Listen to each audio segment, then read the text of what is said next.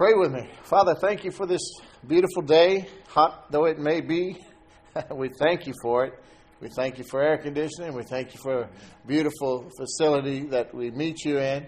We thank you for our brothers and sisters in Christ here and all over the world. All of those who are listening and other places, we love you and we're praying for you too. Be encouraged. God has a great plan for you. In Jesus' name, amen. So, last week I was talking about, there was a message called Forward in Faith. And I just want to pick up there, sort of where I left off. But the fact is that we were called to a life of faith.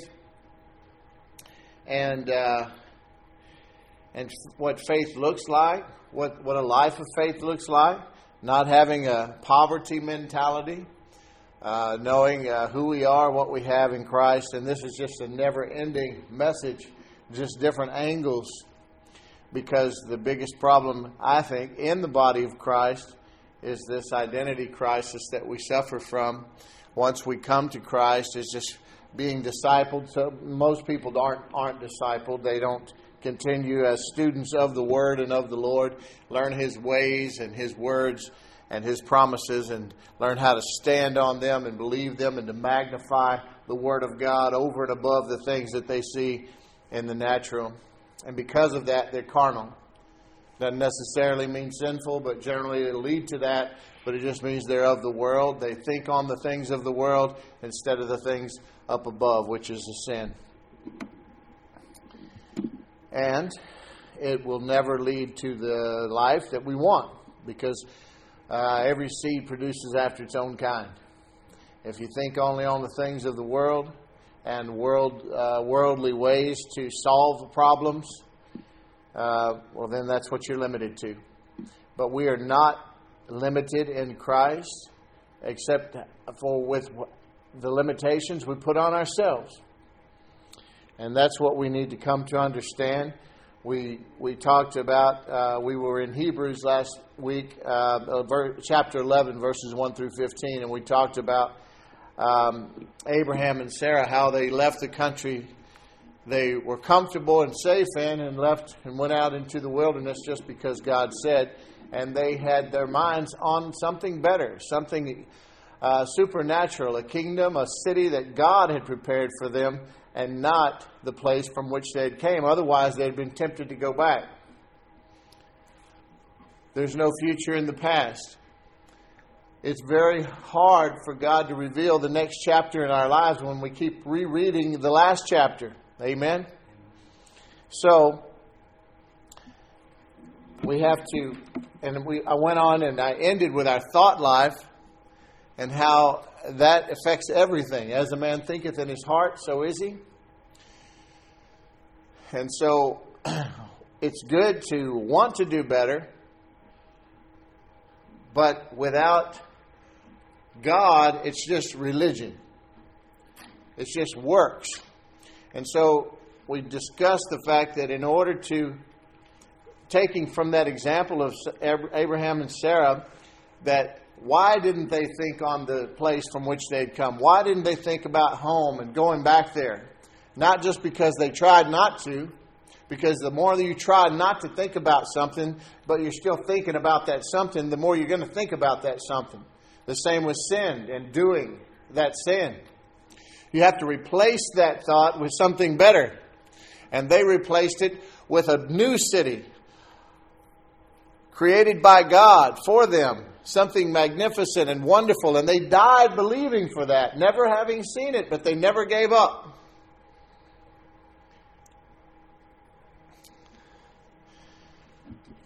I want to read to you,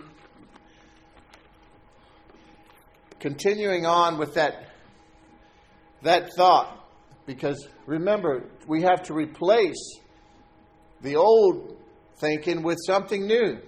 And so we're going to go into looking at the old man versus the new man and how that applies, and the replacement value of replacing the thoughts of the world with the thoughts of heaven and of Jesus. Amen? Look over in Colossians Colossians. It's after Philippians. Galatians, Ephesians, Philippians, Colossians. And we're just going to read in the 3rd chapter. I'm just going to start reading. Colossians chapter 3. If then you have been raised with Christ, if you're born again, if you belong to Jesus, if you've made the commitment and had the encounter with God, not just a prayer that someone had you say when you were young or because you got dunked before you could even realize what the church was, but when you've made a heart commitment toward Jesus and you've really been saved, let's start there. If you then have been raised with Christ, seek the things that are above, where Christ is, seated at the right hand of God. Set your mind on things that are above, not on things that are on the earth. So it's a choice. It's an action. It's telling us we have to do something. We have to set our minds. It's a choice. We have to choose what and decide what to think upon, don't we? And it is a choice. So we decide to choose. To choose God, to choose the things that are of God, and to think on things that are above and not on things that are of the earth. Why? Verse 3, for you have died, and your life is hidden now in Christ. With Christ, in God. When Christ, who is your life, appears, then you also will appear with Him in glory. You died when you chose the Lord, and He accepted you and saved you. Just like Adam and Eve died when they chose sin, but they left the garden, didn't they? He said, the day you eat of that fruit, you will surely die. And they did. So how did they walk out of the garden and live for hundreds of years thereafter? They died spiritually.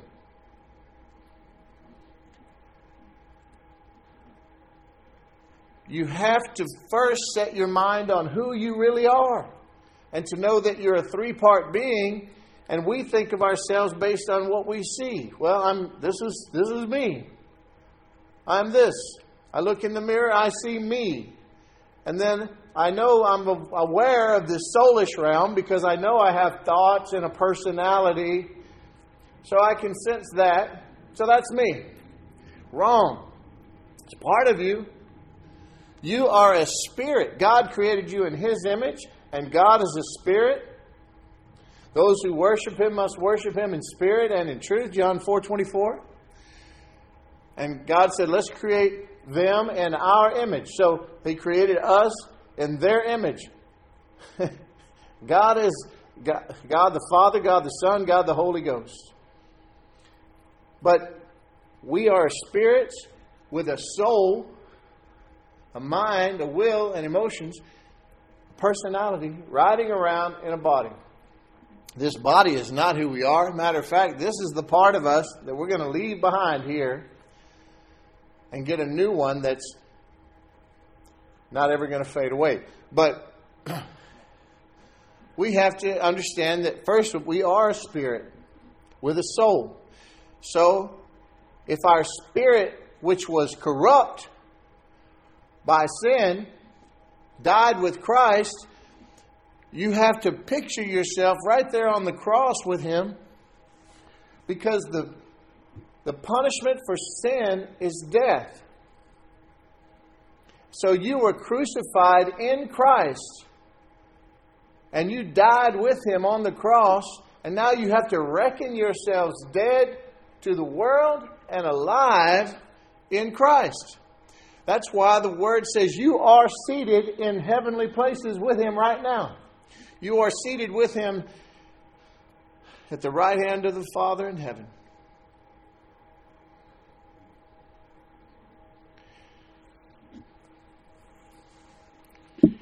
Colossians 3. For we died, and your life is hidden with Christ in God. When Christ, who is your life, appears, then you also will appear with Him in glory.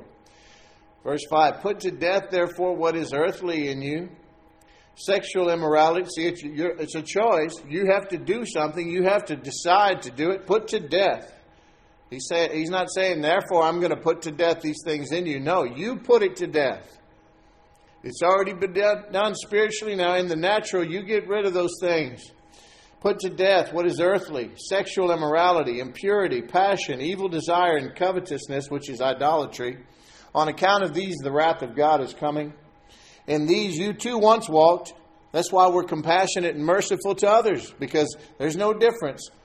If we've all fallen short of the glory of God, we've all sinned. Punishment for sin is death.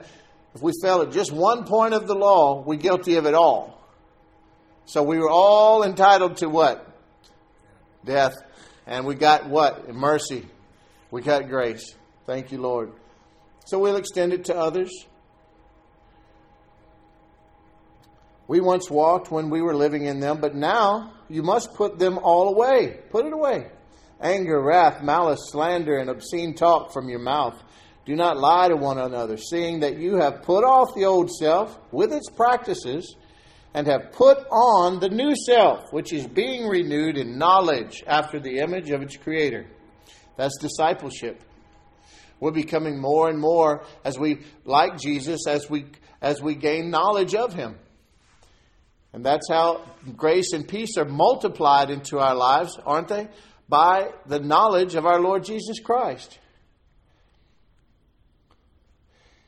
Verse 11, here there is not Greek or Jew, circumcised and uncircumcised, barbarian, Scythian, slave, free, but Christ is all and is in all. Boy, this is really screw up all the people who are so racially motivated these days. Put on then as God's chosen ones, holy and beloved, compassionate hearts, kindness, humility, meekness, and patience. You have to practice these things. Bearing with one another, and if one has a complaint against another, forgiving each other as the Lord has forgiven you, so you also must forgive. It's not an option.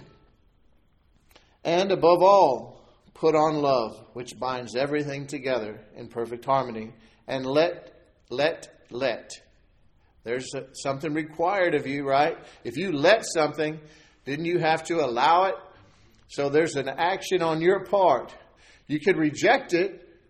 You could agree with the world, and you could allow fear to reign in your heart, or you could let the peace of Christ rule in your heart. It's supposed to be our umpire in our lives. If we don't have peace, we're not supposed to move forward on anything. We're supposed to pray about it. We're supposed to cast our cares on the Lord, for He cares for us.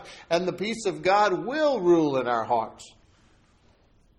To which indeed you were called in one body, and be thankful. Thankfulness is key to a productive life of faith.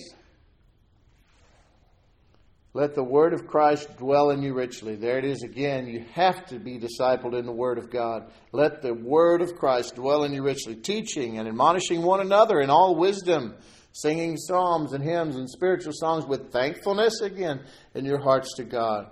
And whatever you do in word or deed, do everything in the name of the Lord Jesus, giving thanks to God the Father through Him. Well, if you do everything in the name of Jesus, you'll quit some things, won't you?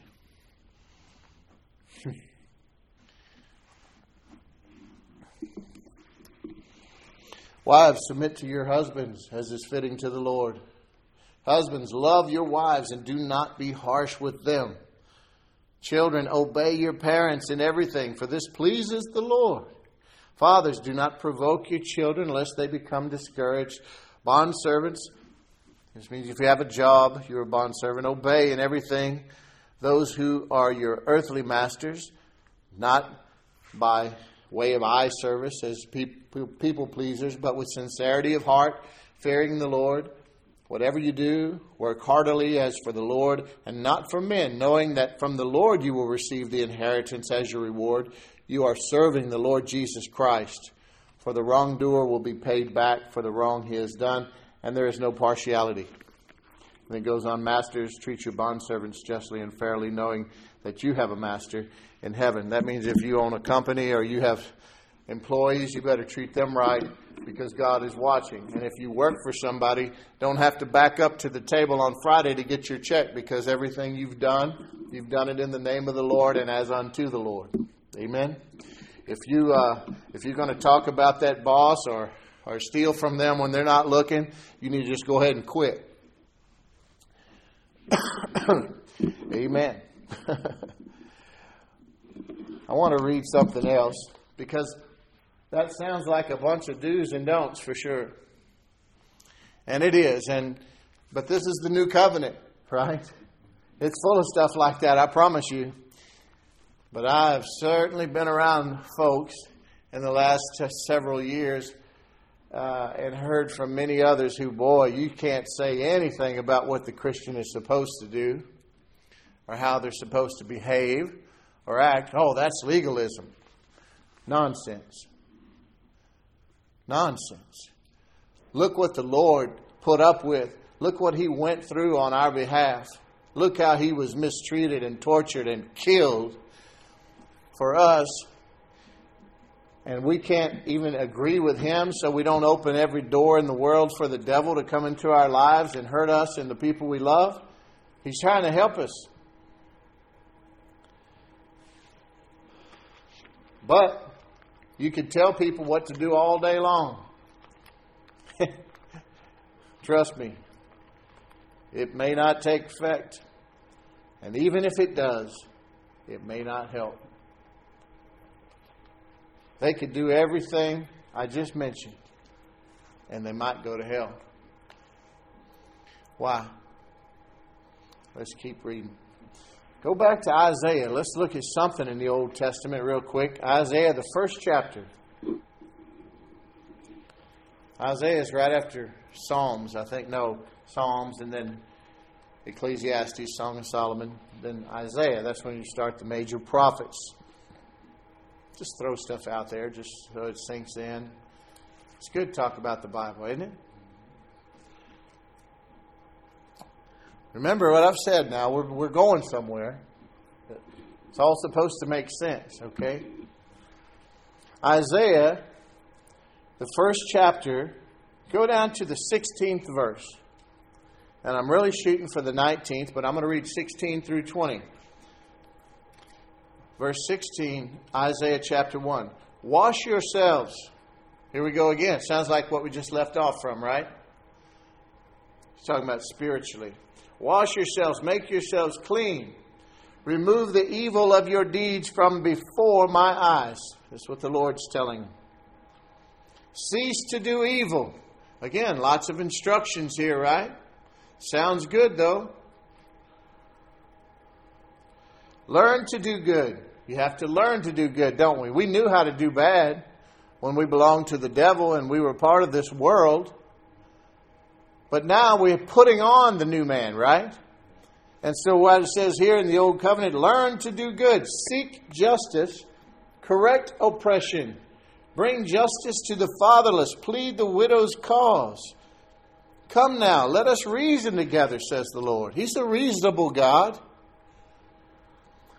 Though your sins are like scarlet, they shall be as white as snow. Though they are red like crimson, they shall become like wool. Then here's the important part.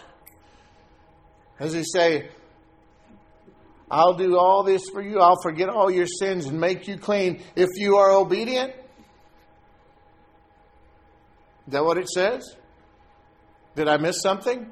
What's the part I missed? If you're willing and obedient. You should underline that. Remember it.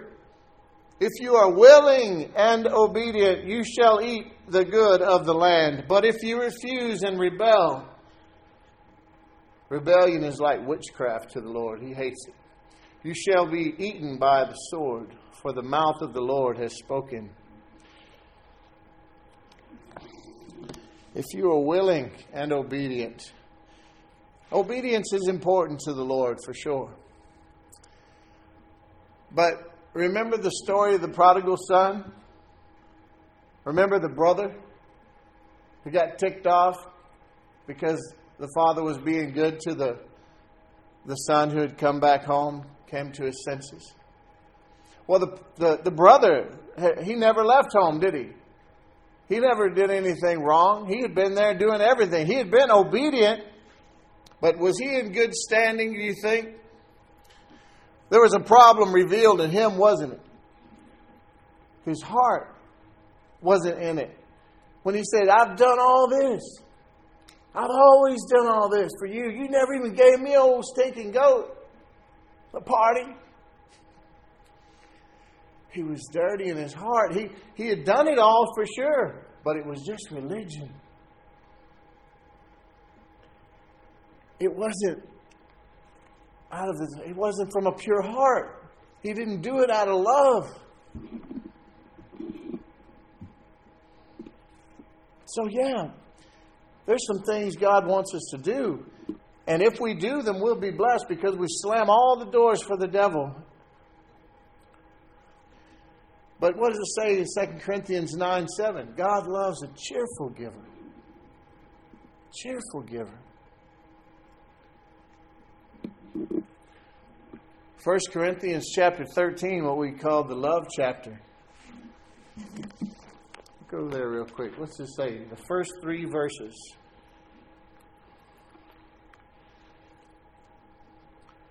Paul says the way of love here he's describing. He says, if I speak in the tongues of men and of angels. This is a good thing. He's saying all these things he's saying don't matter without love. There are great things, though, in his eyes and in God's eyes. So speaking in tongues is a great thing. But he said, if I speak in tongues of men and of angels, but have not love, I'm a noisy gong or a clanging cymbal.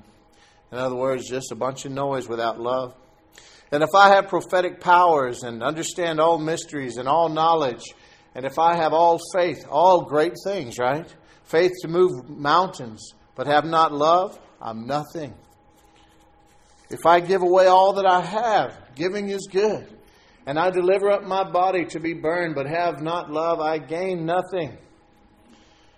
So what he's saying is that everything else, we can do all the do's and get rid of all the don'ts.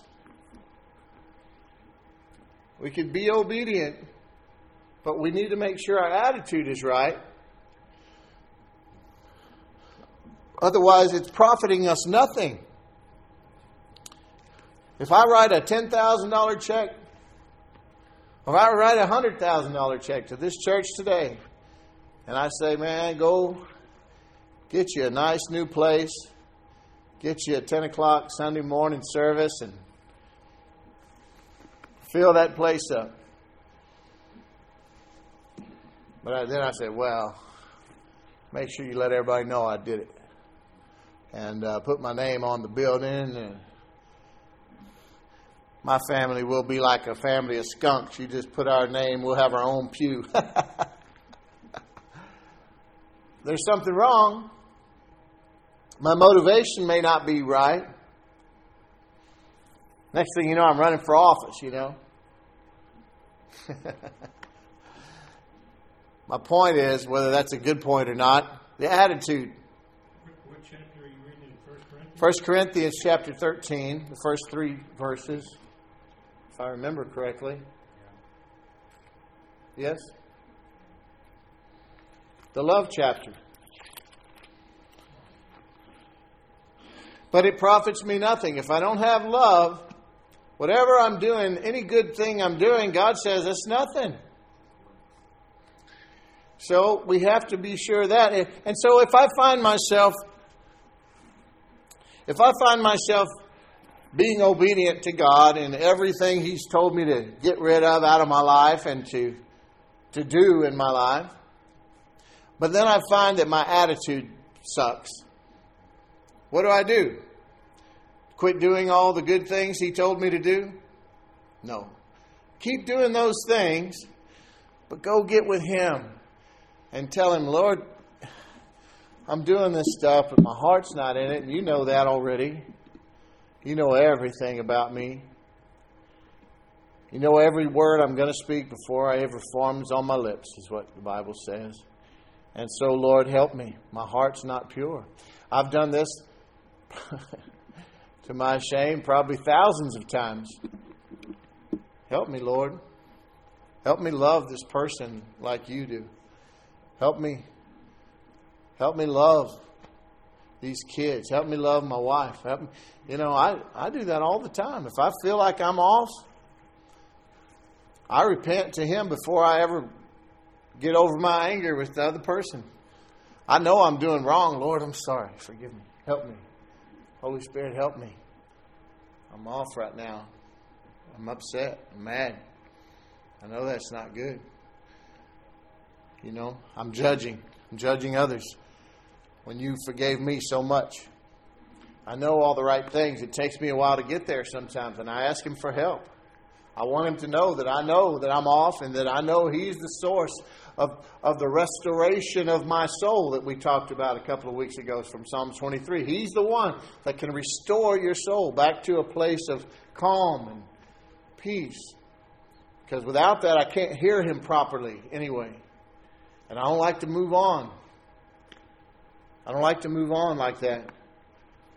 There's something in my one of my siblings right now, and at odds with, and I don't like that. I'm praying for restoration. I hadn't fixed it, but I'm praying for it. I don't want it to be like that. You know. We should always be believing for restoration of any relationship. Doesn't mean that person is acceptable in our lives right then. Where there are other people that we know that we can't let close to us right now because they have things in their lives that could be dangerous to us, our family, you know. So you have to put boundaries. But you're believing for that, for God to get a hold of them. Best thing ever happened is that God changed their hearts and their ways, right? So that's how you know. That's a good litmus test. If there's a barrier, a boundary in your life, a wall, so to speak, the way to find out if it's godly or not is to judge that. Would you allow that relationship to be restored if God got involved in their life? You see? That would be great. If not, then you're just punishing them. You've judged that person, now you are punishing them. You see? It's like a kid. Like a kid maybe is, say their mom or dad leaves when they're young. Does a terrible thing and leaves them. But then that parent finds the Lord or is saved later on. And the best thing, they would never ever do anything like that again. They're changed. They're a good person, good man, good woman. All they would do is love that person now, but they still won't have anything to do with them. Well, it's not because they're afraid of them hurting them anymore. If they might be, but once they get to know, okay, wait, there's really been a change here, and they still, I'm still not going to have nothing to do with them. I'm mad. I'm bitter. That's a sin, you see. That's a sin. So we always have to be willing and wanting for God to fix that, you see.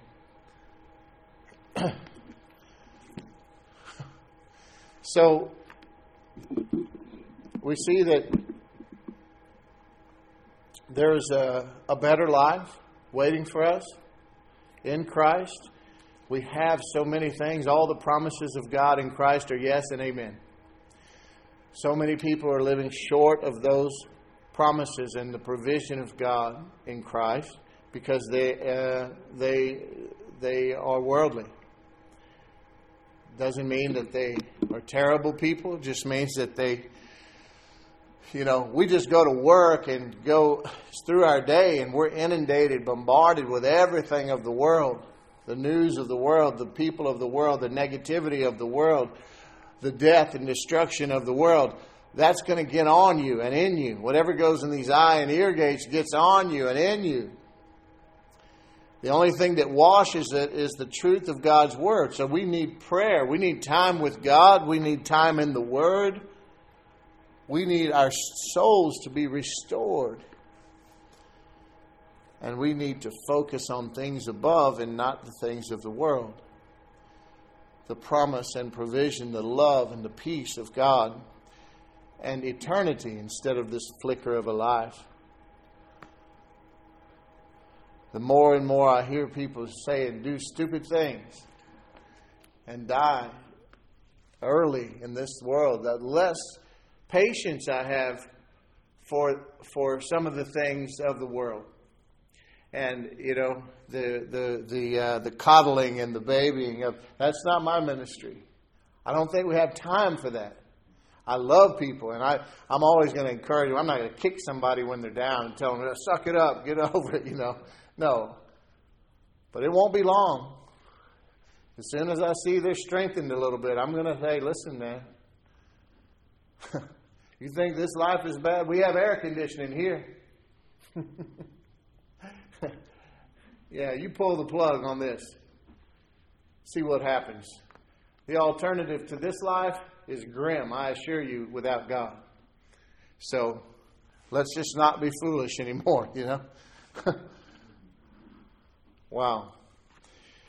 One of the most important and helpful things that I've found that to never get off track as far as believing the lies of the enemy is a experience with God, a track record, so to speak. Remembering, in the Old Testament, all through there, they told them to build an altar, build something, a statue, stack up some stones to remember this place, to remember what God did here, to remember. And we're supposed to have those sorts of things in our life. Not necessarily resurrect monuments, but we're supposed to have a memory of the track record of God's faithfulness and His goodness and His love. Because once you've experienced God's love, then you're an expert. Remember the guy in John chapter 9? Indulge me just a couple of minutes here. John chapter 9. Matthew, Mark, Luke, John chapter 9. Right at the beginning of that chapter, there was a fellow, and he was blind from birth, right? And Jesus healed him. And because Jesus had healed him, the religious leaders who were corrupt in their hearts, remember, they did everything outwardly correct. Even tithes from the spices from the gardens, a portion they would tithe. Everything was proper, right? But Jesus said, you wash the outside of the cup, but the inside is dirty. That's what we're talking about today. We have to be motivated by love, right? And we know those Pharisees of the day were not. And they got mad because now imagine, this guy had been blind his whole life, and Jesus healed him. And they couldn't even be happy for the guy. They were looking for a way to accuse Jesus. And down in verse 13, they brought to the Pharisees the man who had formerly been blind. Now it was the Sabbath day when Jesus made the mud and opened his eyes. So the Pharisees asked him how he had received his sight. And he said to them, he put mud on my eyes, and I washed, and I see. Some of the Pharisees said, this man is not from God, for he does not keep the Sabbath. Can you imagine? But others said, how can a man who is a sinner do such signs? Talking about Jesus. And there was a division among them. So they said again to the blind man, what do you say about him since he has opened your eyes? He said, he's a prophet. The Jews did not believe that he had been blind and had received his sight until they called the parents of the man who had received his sight and asked them, is this your son who you say was born blind? How then does he now see? And even his parents copped out. They knew they'd be kicked out of the synagogue. His parents answered, we know that this is our son and that he was born blind, but how he sees, we don't know. Nor do we know who opened his eyes. Ask him. He's of age. He'll speak for himself. His parents said these things because they feared the Jews. Fear of man brings a snare, doesn't it? For the Jews had already agreed that if anyone should confess Jesus to be Christ, he was to be put out of the synagogue. They were more afraid of acknowledging that Jesus had to be the Christ and was from God than they were more afraid of being kicked out of church than admitting that Jesus was God. Therefore, his parents said, he's of age, ask him. So for the second time, they called the man who had been blind and said to him, give glory to God. We know that this man is a sinner. Talking about Jesus. I love this guy. He answered in verse 25, whether he is a sinner, I do not know. One thing I do know, that though I was blind, now I see.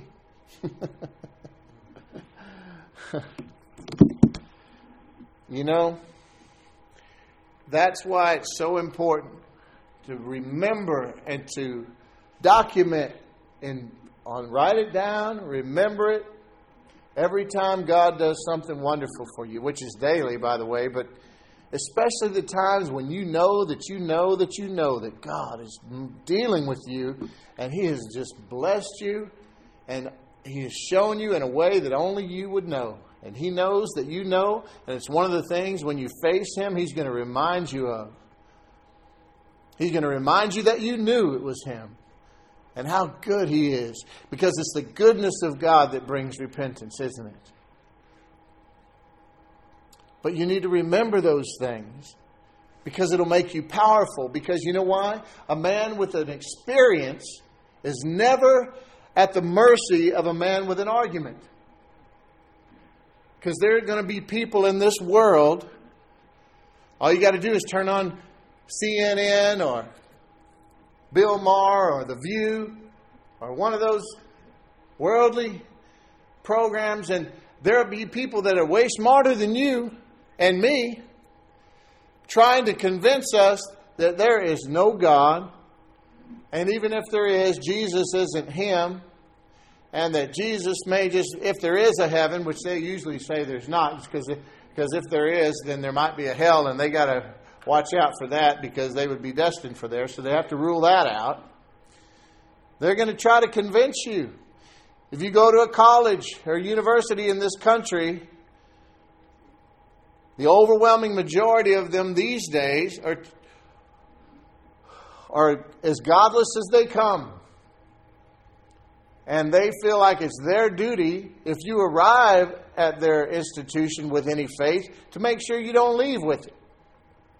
And to prove to you that there is no God.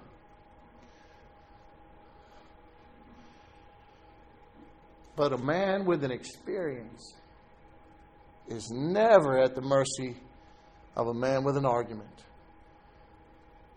It's too late to convince me that there's no God and that Jesus isn't God. I know Him. And I know what He's done for me. And so you could argue till you're blue in the face. And it could all seem, you could almost have me convinced probably with some of the great arguments that are very compelling with science and all these things that I don't understand. But I would never move from my conviction, my faith in the one that I know. Because my Redeemer lives. His name is Jesus Christ.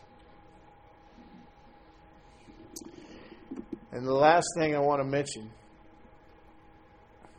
is that in knowing these things,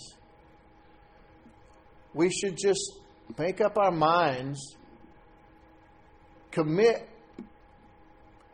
settle it. No looking back, no going back. Put our focus on that city built for us by God. Our future in Him, our destiny with Him. Remember that we are ambassadors here. What does that mean? Why do you say you're an ambassador? I was born here. Well, maybe in the flesh.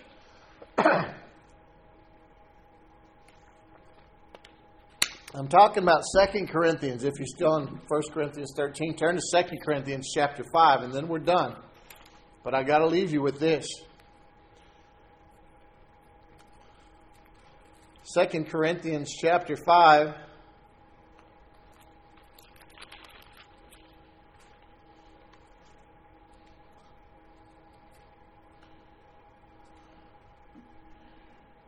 I want to get to verse 20, but I'm going to go to 17 because everybody needs to know verse 17 by memory.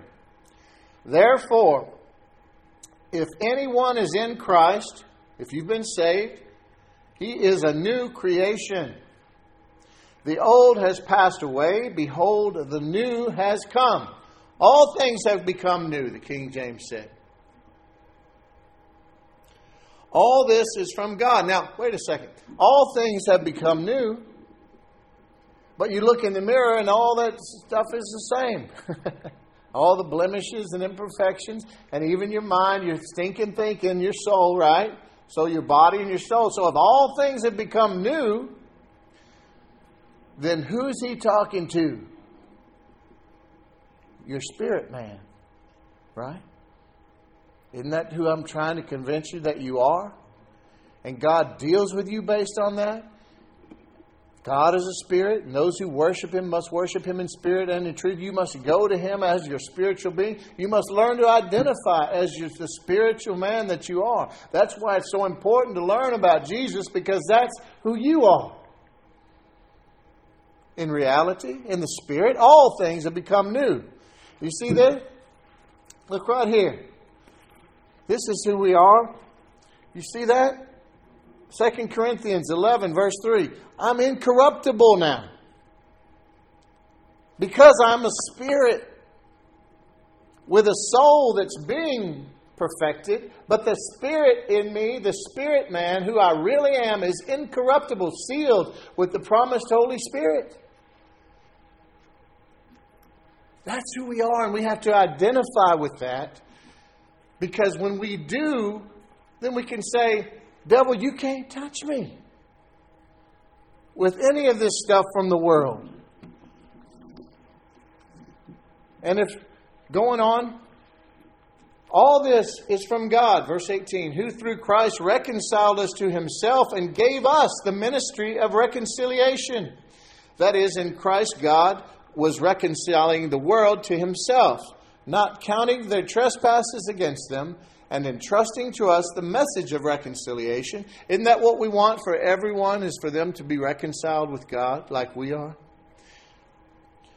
Well, that's what He wants us to do, is go help Him to get this done, to populate heaven and to empty hell. That is, in Christ, not counting their trespasses and entrusting to us the message of reconciliation. Verse 20, therefore, we are ambassadors of Christ, God making His appeal through us. We implore you on behalf of Christ, be reconciled to God.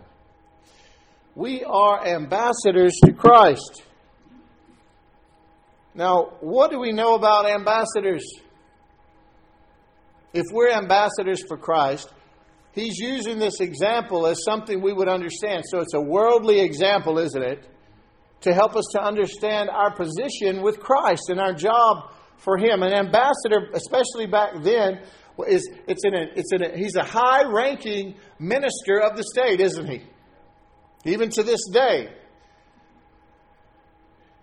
And they were often chose from royal families back in the old days, right? And then they're sent to another country to represent the nation that they're from, right?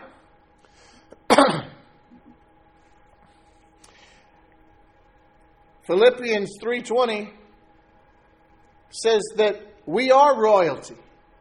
You are a king and a priest in the family of God. And that we are citizens of heaven. Not of the earth anymore, citizens of heaven now. And now we're an ambassador from the kingdom of heaven to this world. What else do we know about ambassadors? Well, if you send an ambassador from a nation to another nation to represent, they don't become citizens of that nation that they were sent to, do they? They don't become citizens of the place where they're living. They're still citizens of the place from which they're sent. In the same way, we are citizens of heaven. Not to be intertwined with this world.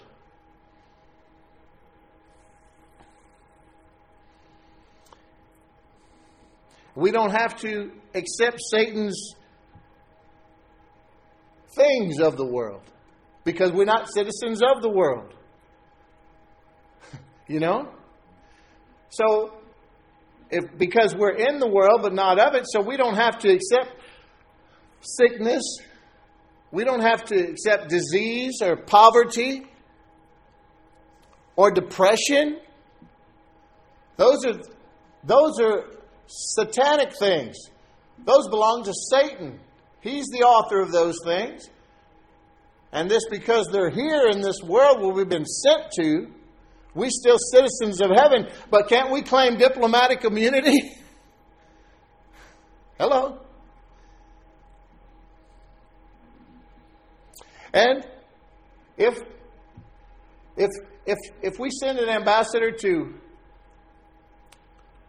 Somalia, and there's a famine in that land, well, our ambassador doesn't have to worry about starving to death over there, does he?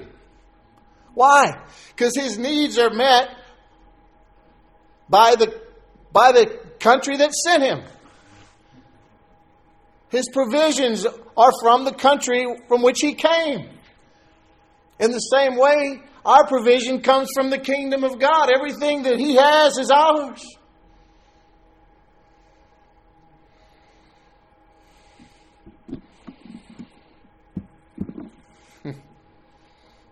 Oh, that's what we need to get into our minds and realize that we've been falling for a lot of the tricks that Satan has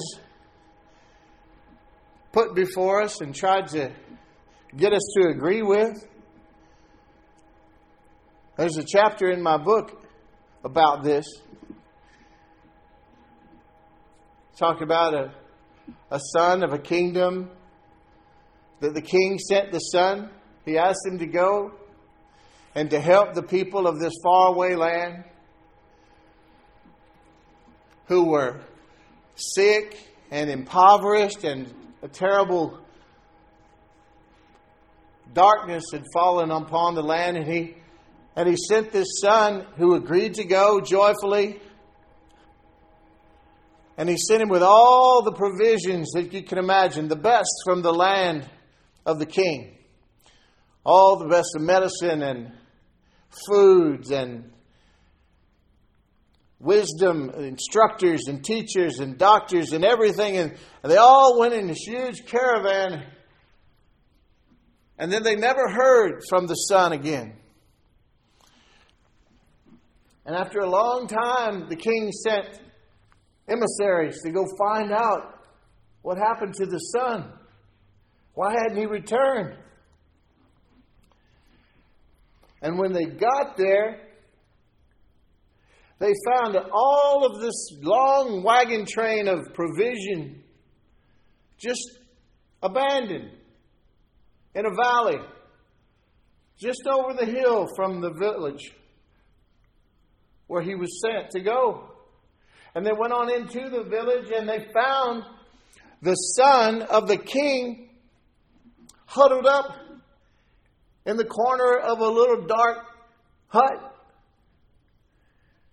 in the same condition of all the other people in the town, sick and cold and depressed. And when they approached him, he said, "Where have you been? Why didn't you help? Why hasn't my father done anything?" And they said to the prince, they said, "But you were the one he sent to help. Everything he sent with you for the help and the provision that they need, and for yourself, you abandoned. And you become as one of them." That's how foolish it is for us to continue to look like and agree with the world and forget that all the promises of God in Christ are yes and amen.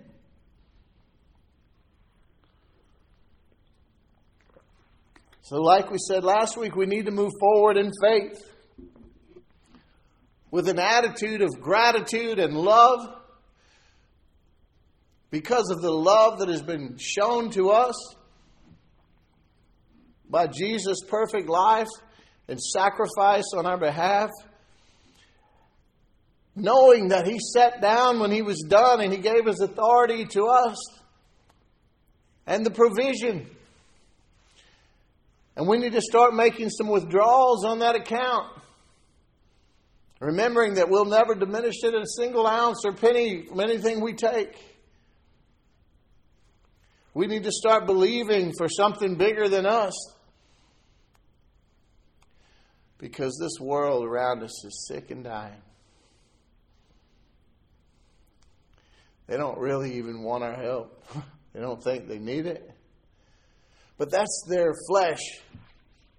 Don't talk to their flesh. Talk to their heart. That's the part of them that knows God. It's what it says in the first chapter of Romans, remember.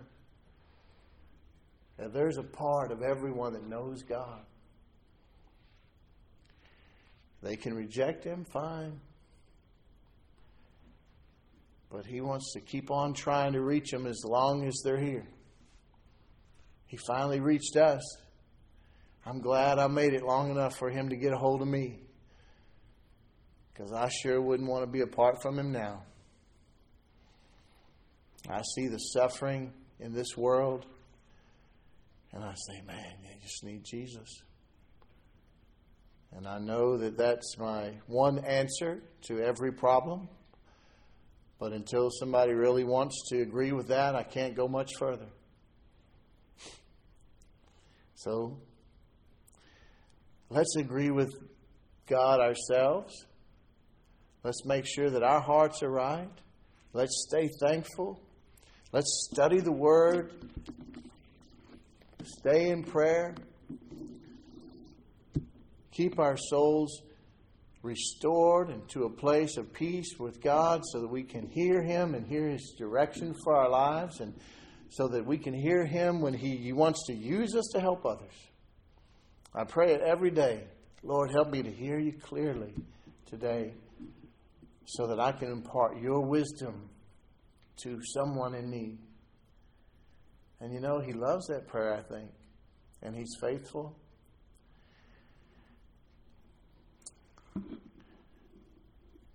Has He blessed you today? All right. Father, thank You for Your love and for this word. Help us to remember to put on the new man, to make every effort to agree with You and to seek You when we need to have a heart adjustment, our attitude adjustment. But help us to continue to live for You and to help others to do the same so that they can find freedom and peace and restoration for their souls as we have in You, Lord. In Jesus' name, amen.